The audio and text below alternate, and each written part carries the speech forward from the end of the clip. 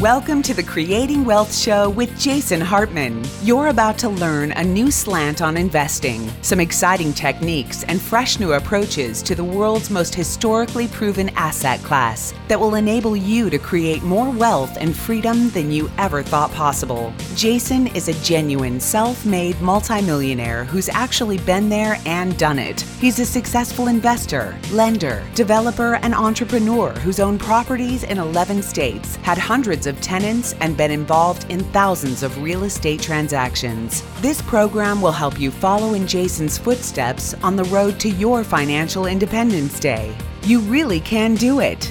And now, here's your host, Jason Hartman, with the complete solution for real estate investors. Welcome to episode 1639, and that means Wednesday will be a 10th episode show where we discuss something of general interest, and Wednesday's show will be of not only general interest, but interest to everybody who cares about freedom. Yes, I know, that's a cliche, right? It's a cliche, but it is legit. It is so important. So today we have our mortgage update, and we will have that in a few minutes. But first, since we had Jim Rickards on last week, I found an interesting clip from the Kitco podcast where Peter Schiff and Jim Rickards are debating inflation or deflation. And with Jim Rickards being on so recently, if you missed those episodes for any reason, be sure to catch them. They were last week. We had Jim Rickards on both Monday and Wednesday. Of course, we've had Peter Schiff on the show a long time ago. And, these guys out there in the financial world definitely have some interesting points of view, even though, oddly, they're wrong so often. Aren't they wrong so often? Yes, they are. But let's get into this clip. Of course, you will have my brilliant commentary included. So here we go. And I will interrupt the clip at the appropriate times and correct the possible misperceptions. What are the major risks that you're looking out for today? We're already living through the worst pandemic in recent history. We're seeing a recession that some analysts would say is even worse than the Great Depression of the 1930s. And in response, we're seeing monetary stimulus on a historic level.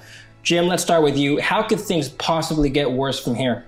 Yeah, well, first of all, I encourage everyone to stop using the word monetary stimulus. There is no monetary stimulus. There is money printing. Yes, there is money printing and debt monetization, but it has no stimulative effect. You don't get inflation from printing money. You get it from velocity, which is psychological, which the Fed doesn't understand. Which, by the way, I do not completely agree with. You do have to have some velocity of money. In other words, how much is the money changing hands in the economy? And, it's interesting that when I talk to these various people that I interview, the thousands I've interviewed over the years, economic experts in every realm, and I ask them questions like, why does velocity create inflation? It's funny, they many times will make that statement, but they can't really explain it. So I, your host, will attempt to just give you a very basic idea as to that concept. When money changes hands and it moves around the economy, every time it moves, there is a potential for a markup.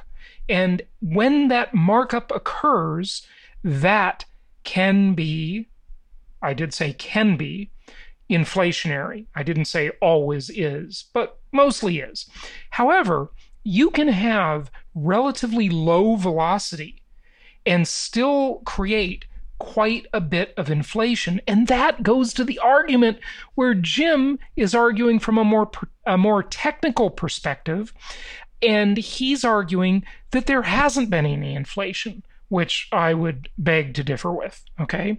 And then Peter, of course, he's always got these more outlandish statements about the end of the world and the dollar crashing. yet it never seems to happen. And I was talking with someone about this yesterday, one of our clients and a friend of mine, Nate. Nate, if you're listening, hi. We talked about this yesterday, and with Keith as well, another one of our clients and friends. What I said is, look, if you look back to, say, Howard Ruff, who I had on the show many years ago, who I believe has passed on, brilliant newsletter writer, wrote several books, really interesting guy. And, he was talking in the 70s, the 80s, the 90s, the 2000s, and, talking about how all of this stuff, all of this bad monetary and fiscal policy is, the end of the world. And it just never ends. And the problem is that, yes, they can all say there's a bubble. And yes, there is a bubble. But who knows how long the bubble can last? How big can the bubble blow up, right? Every time they blow up the bubble, they seem to get a better, stronger balloon. We'll liken it to a balloon, not exactly a bubble. And they can just keep pumping more and more air into that balloon. Look at a little tiny kid's balloon that maybe at its maximum size when you blow up is 8 or 10 inches in diameter, is much different than a hot air balloon, right? That is, maybe 50 feet in diameter. So the balloon keeps getting bigger and stronger.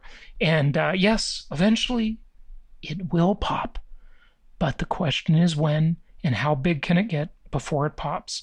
And the problem with all the doomsayers is that they keep waiting for it to pop, and they miss out on a fortune in terms of returns during that time they are waiting for the bubble to burst. That is the problem. Yes, they'll eventually be right, just like the broken clock is right twice a day, as the old saying goes, but they will miss so much opportunity on the way to that reckoning day. Okay, let's go back to the video. But the biggest threat is deflation. Peter, you've argued that we could see inflation as a tax. So how would you respond to that? Well, first of all, the only thing you're going to see deflation measured in is gold. But in terms of fiat currency, prices are going to go up dramatically because they will continue to print the dollar until it no longer has value. That's the only thing that's going to stop it. But look, what we've seen so far, even with the civil unrest and the riots and the looting, this is just a small dress rehearsal for what's coming. Because when the dollar crashes, and prices skyrocket, right? These stimulus checks, or whatever welfare benefits the government wants to dispense, they're not going to be worth very much. I mean, because you're not going to be able to buy anything. And I think the government is going to respond to the surge in consumer prices with price controls, kind of the way we did in the 1970s, but prices are going to be rising much faster now. Okay, so a little bit of context on what Peter is saying. So that's Peter Schiff, and of course he's predicting the end of the world and the dollar crash, and he's been saying that for a long, long time. I've got videos that I've shared with you of him saying that back in, 2006, right? And here we are 15 years later. But he will eventually be right. The only question is when. Will it be in our lifetime? That's the problem. They can kick this can down the road for a long time. But he's referring to the price controls that Nixon implemented in the 70s. And what do price controls do? Well, they do the same thing rent control does. We as landlords, as real estate investors, know that rent control is an epic disaster because what does it do? It's supposed to create more housing affordability, just like Fannie Mae. Their goal is to promote homeownership, just like another government program. This program, that program, this price control, that price control, this regulation.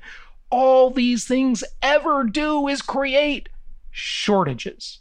Okay? Now, in the Fannie Mae example, you may be saying, well, Jason, Fannie Mae did not create a shortage of housing. You're right. What I meant there is a little bit of a different idea. Fannie Mae and Freddie Mac, with the idea of promoting homeownership, all they did is increase the prices of homes. That's the very definition. If you promote something, the price will rise. and fewer people will be able to afford it. You know, I'm going to share with you, on a future episode, a clip about Sears. Yeah, Sears, the retailer that's, I don't know, are they completely out of business yet? They keep holding on for an awful long time, just like JCPenney. Well, Sears, Sears used to ship you a house. Yes, a Sears house. From the Sears catalog, you could buy a house. So if you had a little piece of land, you could order a house. I kid you not, a real house that was, it had assembly instructions, and it told you, when you got it, you got all these pieces of lumber and all these different parts, and it told you what part went where, just like assembling a piece of IKEA furniture. You could get a house from Sears, and those houses are still standing from the 1920s. Okay, they're still around. You don't necessarily know which ones they are because they don't say Sears. There's no nameplate on them that says Sears. But there are many Sears houses. And you will not believe how inexpensive houses were back in the day. And I don't mean in nominal dollars. I mean in real dollars. Compared to people's wages before Fannie Mae and Freddie Mac and the government and VA and FHA and all the rest got involved in promoting homeownership, which means, code word, making it more expensive and less affordable to people. That's exactly what they did. Okay, back to the video. Now than they did back then, but I think there's going to be controls on all sorts of consumer goods, and that means shortages. That means long lines. And I think there's going to be power rationing. And so I think you're going to see a real blow up, particularly in the cities. There's going to be a lot of crime, a lot of violence associated with widespread shortages and a lack of food and power outages. So things are going to get pretty bad as we go through a monetary crisis. It's not, this is not just a financial crisis. This is a U.S. dollar crisis and a sovereign debt crisis. That's a whole nother ballgame. Jim, I'll let you respond and close the argument. Yeah, well, I agree with Peter that the Fed wants inflation, but they don't know how to get it. And they haven't for the last 12 years. Well, that's the one thing they do know how to do. They can cause inflation. That's all they can do. They can print money. No, they can't. They can't, Peter. They printed $7 trillion in 12 years, and we got no inflation. Assets, yes. That is simply not true, okay? Because he's not asking the question, compared to what? Compared to what? I mean, think about this. We've had all of this technology in the past years since the Great Recession, and all of this, first round of huge astronomical money printing, and now we've got it again, right? And so that technology has been a deflationary force. And what's the comparison? There's no basis for comparison, is there? Because if you measure it with what we should have had or could have had if we didn't have all of that money printing, prices would be fabulously low right now. I know a lot of consumer prices feel pretty low because technology keeps pushing the price of those things down. But food prices are not low. If you go to the grocery store, it is not inexpensive. If you go to a restaurant, it is very expensive compared to what it used to be. And asset prices are outrageous. The price of real estate, the price of stock, the price of Bitcoin, even the price of gold, which has done very little, okay, is up, okay, because it's a measuring stick. So all of that stuff. Now, wait a sec, because you're probably thinking, well, Jason, haven't you been telling us lately that real estate is cheap? How can you say it's expensive now? You're a hypocrite. You're a Democrat. A hypocrite. Oh, same thing. No, it's expensive from a price perspective. Real estate is expensive. But from a mortgage payment perspective, and when inflation adjusted on those mortgage payments, real estate is still very cheap. So, and of course it depends where. Real estate in the linear markets we like, okay, still incredibly inexpensive on a monthly mortgage payment basis adjusted for inflation. Very good buy. But if you're paying cash and you're in a cyclical market, you're going to think real estate's really expensive. So again, you got to peel back the layers of that onion and whistle while you do it. Otherwise, it'll make you cry as you're peeling the onion. You know that. All of you chefs out there, you know how that works, right? You got to whistle. Assets, yes, but I'm talking about... So there, Rickards said assets, yes. He admitted asset inflation, but not consumer price inflation. So Peter disagrees with him, and there has been fairly significant consumer price inflation, but nothing compared to the amount of money printing, because technology is tamping it down and the geopolitical environment is tamping it down. But that cannot last forever. Like I've said for many years, they cannot defy gravity forever. I mean, prices are higher than they were 7 years ago, consumer prices, but we inflated a stock market bubble. We inflated a real estate bubble. We inflated a bond market bubble. I mean, asset prices went way up. We distorted the economy based on all that inflation. And look, consumer prices have risen, right? I mean, I don't care the way the government wants to keep track of them with their, with the CPI. The CPI is not an accurate reflection of what's actually happening with consumer prices. It's pretty good. Look, if you want to count assets, you're right, but you're changing it's moving the goalpost. You're changing the definition. No. If you count assets, yes, but I count consumer prices or PCE core deflator, because that's if you want to predict Fed policy, that's what they look at. So you need to consider. I don't care what the Fed looks at. I care about reality. And prices are going up, but that's not inflation. Because if the Fed didn't create all this inflation, maybe those prices would have really come down. Maybe consumers would have gotten the benefit of a lower cost of living. As Jason Hartman, your humble host, always says, compared to what? You can't hear the dogs that don't bark. You don't know how much cheaper all these consumer prices would have been if they didn't print the trillions of dollars during the Great Recession.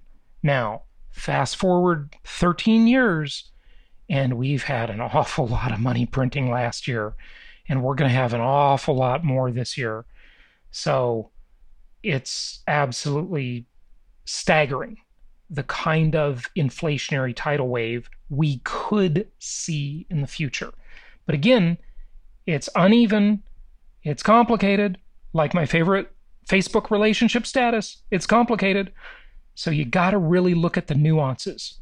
But the Fed stole that benefit away from them by creating inflation. But look, all of this inflation is going to come home to roost. All of a sudden, we're going to catch up and we're going to see dramatic increases in consumer prices. And then when you go back over the entire period, you can say, oh, look, prices are up 10% a year or whatever they're going to be, because all of a sudden they're going to shoot way up. And it's not going to matter that they were benign for a while when all of a sudden they skyrocket and catch up to where they should have been. But the cause was all the inflation the Federal Reserve has been creating the entire time. Well, I agree that if the Fed didn't do what they did, we would have had more deflation. And in a way, they were just fighting it to a standstill. But we haven't had inflation for 12 years. Asset prices, yes, but that's not the definition of inflation. Oh, the definition of inflation is an expansion of the supply of money. And that's what we've had in spades. This is the greatest inflation that the world has ever experienced. You can make up your own definitions, Peter. The definition of inflation is higher prices. Jim, I'm not making up the definition. It's people today. You go back and get a Webster dictionary from 100 years ago, and you read what inflation is, and it'll say inflation is an expansion of the money supply of money and credit. Rising prices are an effect of inflation, right? Prices don't inflate. Prices go up and they go down. Money supply inflates. Inflate is to expand, right? You don't expand prices. What is being expanded is a supply of money. See, I would criticize Jim Rickards at first for being too technical, but now I'd criticize Peter Schiff for being too technical. Because look, yes, that's true that it's an expansion of the money supply. I mean, that's what an economist will tell you in their ivory tower, but it doesn't matter. All we really care about is rising prices. That is a problem. But remember, you, knowing my methodology that I've been teaching you for many years, will benefit from this, because you will benefit from inflation-induced debt destruction now more than ever, because the mortgages are so incredibly cheap that so many people are finally calling that mortgage what I've been calling it for 17 years, an asset, not a liability.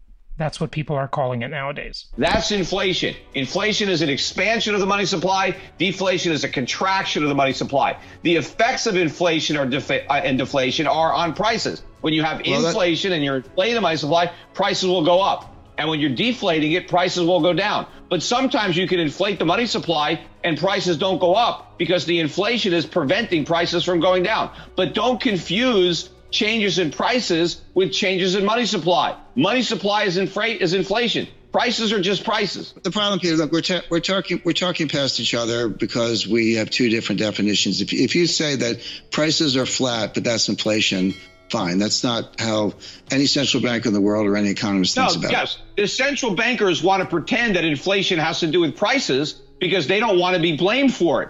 When you accept the real definition of inflation, which is an expansion of the money supply. Yeah, that's the problem. Peter's getting too far afield on this, and he talks over Rickards too much. And, so they've both got good points. They've both got things that I would criticize. But the one thing that Peter kept pointing out there just at the tail end there, and I'm not going to listen to the rest, okay? You don't need to hear it. I think you get the idea, is that how much lower would prices have been when the Fed and the government and the other governments and the other central banks, ECB, Bank of Japan, et cetera, when they all step in with this massive stimulus, this massive amount, this flood of money, this tidal wave of money, they prevent deflation in consumer prices, which we should get the benefit of. They are stealing that from us.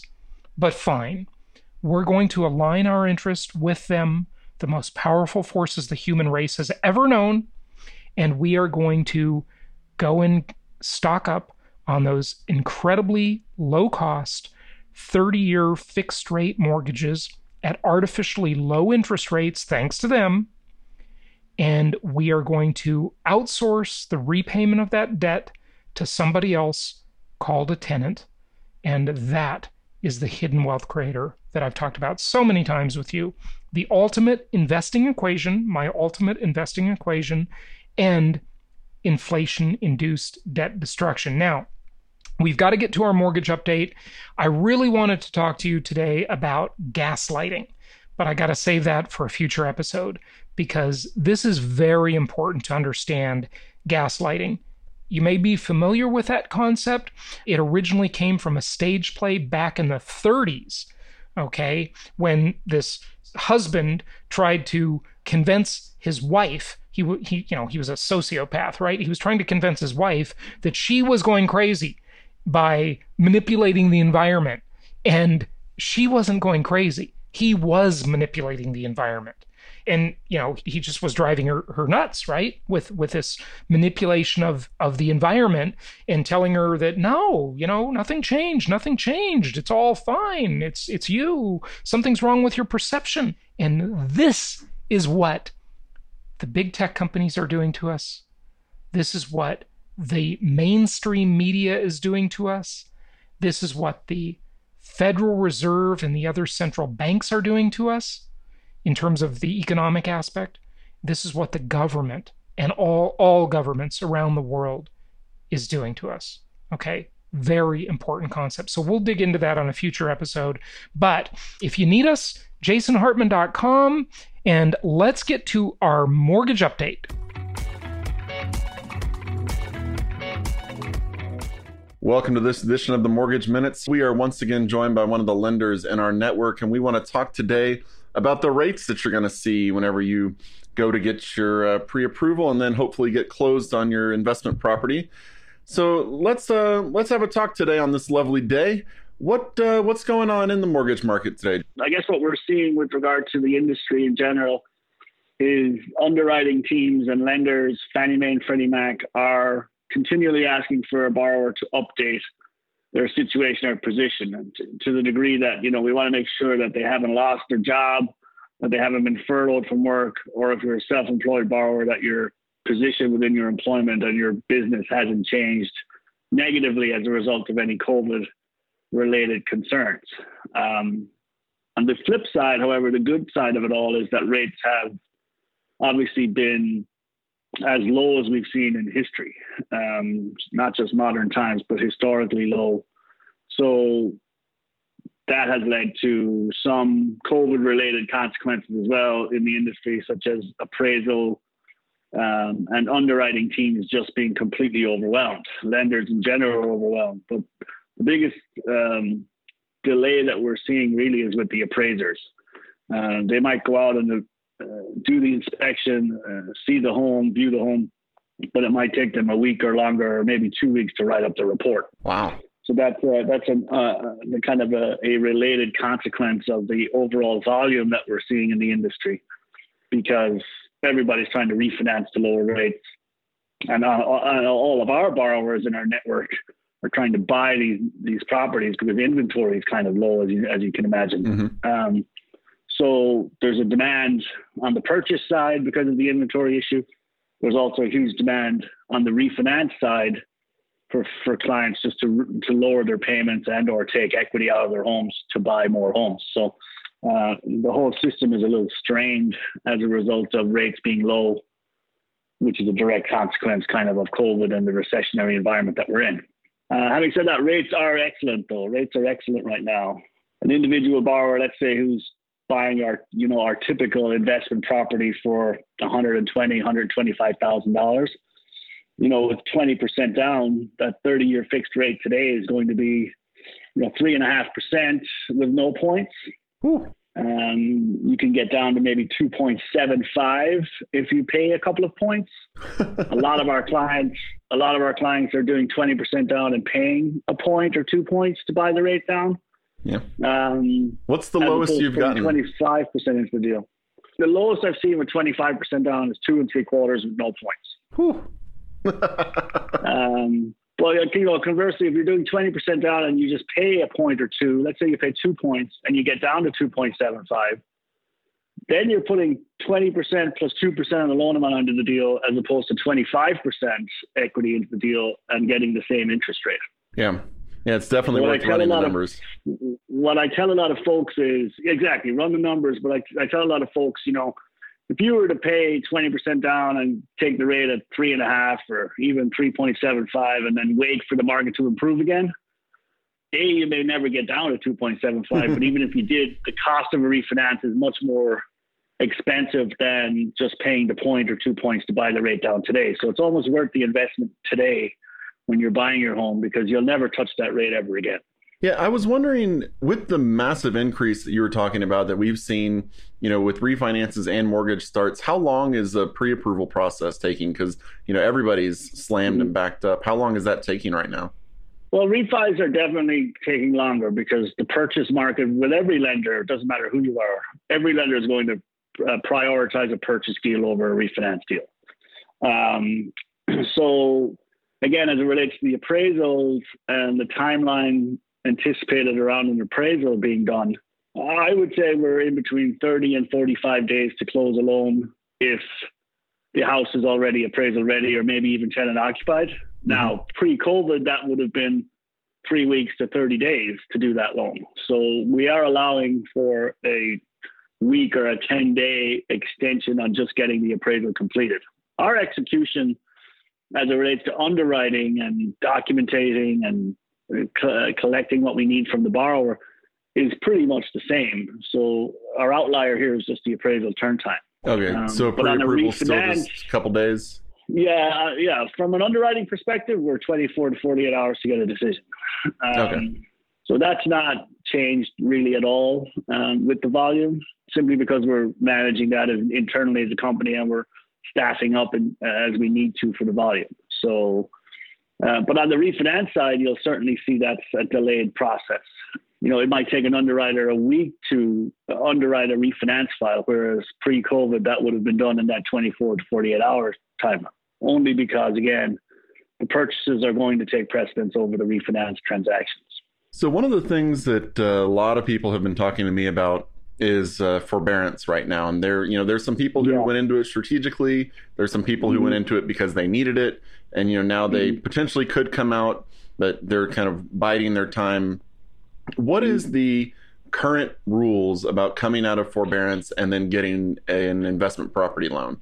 Well, as it relates, anything that we see, like every company might be a little bit different. And certainly some big servicers, some big banks like Wells Fargo, B of A, the big guys might have different internal forbearance guidelines, so in other words, if your loan is with Wells Fargo and you want to refinance that loan with Wells Fargo, but it's in forbearance, they may have some alleviated guidelines there. As it relates to Fannie Mae and Freddie Mac, with our buyers who are buying investment properties, to qualify for a new loan, if you're in forbearance on any other property that you might own, you have to get current on that forbearance. Okay. So if you've taken forbearance for 90 days, one way or the other in the past, but that 90-day forbearance is expired or up and you wanted to extend your forbearance, we're going to require that you come out of forbearance and you get current on that mortgage. Mm-hmm. So you got to think about it this way in practical terms. Is like, okay, if you're asking us to lend you more money to buy another investment property, but one of your other investment properties is in forbearance because you strategically took forbearance because, or you had to take forbearance because your tenant wasn't paying you, why would a lender lend more money on a loan and know the history of a loan that's not being paid on time? You know what I mean? So they're going to want to make sure that you pay the loan that's in forbearance to the current level before they'll extend more credit to you. Yeah. So pretty much as soon as you're caught up on everything, you're good to go? Yeah. I mean, I can document that while we're processing the loan too. It's just we sometimes don't even find out that the borrower's in forbearance until we pull credit, so we've already pretty much gone down the garden path. And then we find out about the forbearance. So that's when we have the conversation about getting current. So with the rates being as low as they currently are, what are you seeing? You talked a minute ago about the refinance market and kind of paying down points now because you're not going to be able to refinance. What do you see happening in 5, 6, 7 years when people would usually refinance? Are we just going to see a whole lot of HELOCs coming on board, or what are these low rates going to do to the refi market in the future, do you think? Well, I think any refi market is cyclical. For example, we're as low as we are now as it relates to COVID and the recessionary environment that we're in, COVID-related recession, right? I think in 3-4 years' time, we might see a more normal rate market where rates will go back up. They don't really have any place to go but up, right? So in 3 years' time, they might go back up, but then you'll start that cycle of acquisition again, right? And then 6 years from now, 7 years from now, you might see another recessionary environment where rates come back down. And those folks that had purchased in 2 years' time at, let's say, 4.5% or 4% might get a chance to refinance. So the nature of the industry is very cyclical. Right. The average length of time that a loan is on a lender's books is probably 5 years, 3 to 5 years these days. So those folks that purchased from us earlier in the year and finance loans from us late last year and earlier this year, pre-COVID, are now refinancing, right? So I'm seeing a lot of customers that closed on loans in March and April of this year, and they're now, and they were at a higher interest rate environment, and now they're trying to refinance that debt. Yeah, but because rates are so low. But the ones who come in and are getting the 3.25%, 3.5%, are you expecting those loans to stay on the books longer since they are so low? Yeah. I don't expect what we call churning. That's not going to churn. Yeah. Those rates are so historically low that you're set it and forget it. Or if you paid a point to buy the rate down to 2.99 or whatever the case may be, you're making that investment now to buy that rate to the lowest bid in history, and you truly can just set it and forget it. Unless you want to take cash out of a property, that's the only way you would refinance off of that low interest rate. Yeah. So yeah, I definitely anticipate rates that folks that are taking these rates today to literally set it and forget it. Yeah. There's not much reason not to until That's a 30-year fixed rate. Yeah. So, there's no stress or no pressure on you to do anything with that market rate, but certainly we're seeing a lot of folks take advantage of the market. Yeah. All right. Well, is there anything else going on in the mortgage industry and the rates that you think people should know? I mean, I would just say have patience, because the process, like I said, everybody's overwhelmed. Our processing team certainly had challenges this year, personnel wise. People get burned out, and just I personally on our team, we had two or three members just quit. They just resigned because of the overwhelming volume and the stress that creates. So I would just say have patience with us, and we'll get it done.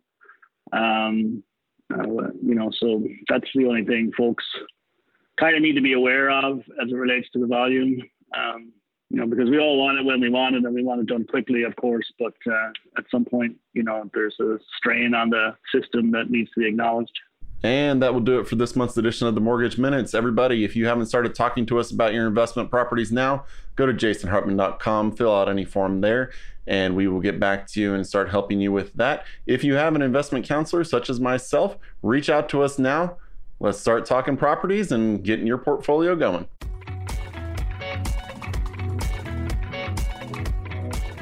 Thank you so much for listening. Please be sure to subscribe so that you don't miss any episodes. Be sure to check out the show's specific website and our general website, hartmanmedia.com, for appropriate disclaimers and terms of service. Remember that guest opinions are their own, and if you require specific legal or tax advice or advice in any other specialized area, please consult an appropriate professional. And we also very much appreciate you reviewing the show. Please go to iTunes or Stitcher Radio or whatever platform you're using and write a review for the show. We would very much appreciate that. And be sure to make it official and subscribe so you do not miss any episodes. We look forward to seeing you on the next episode.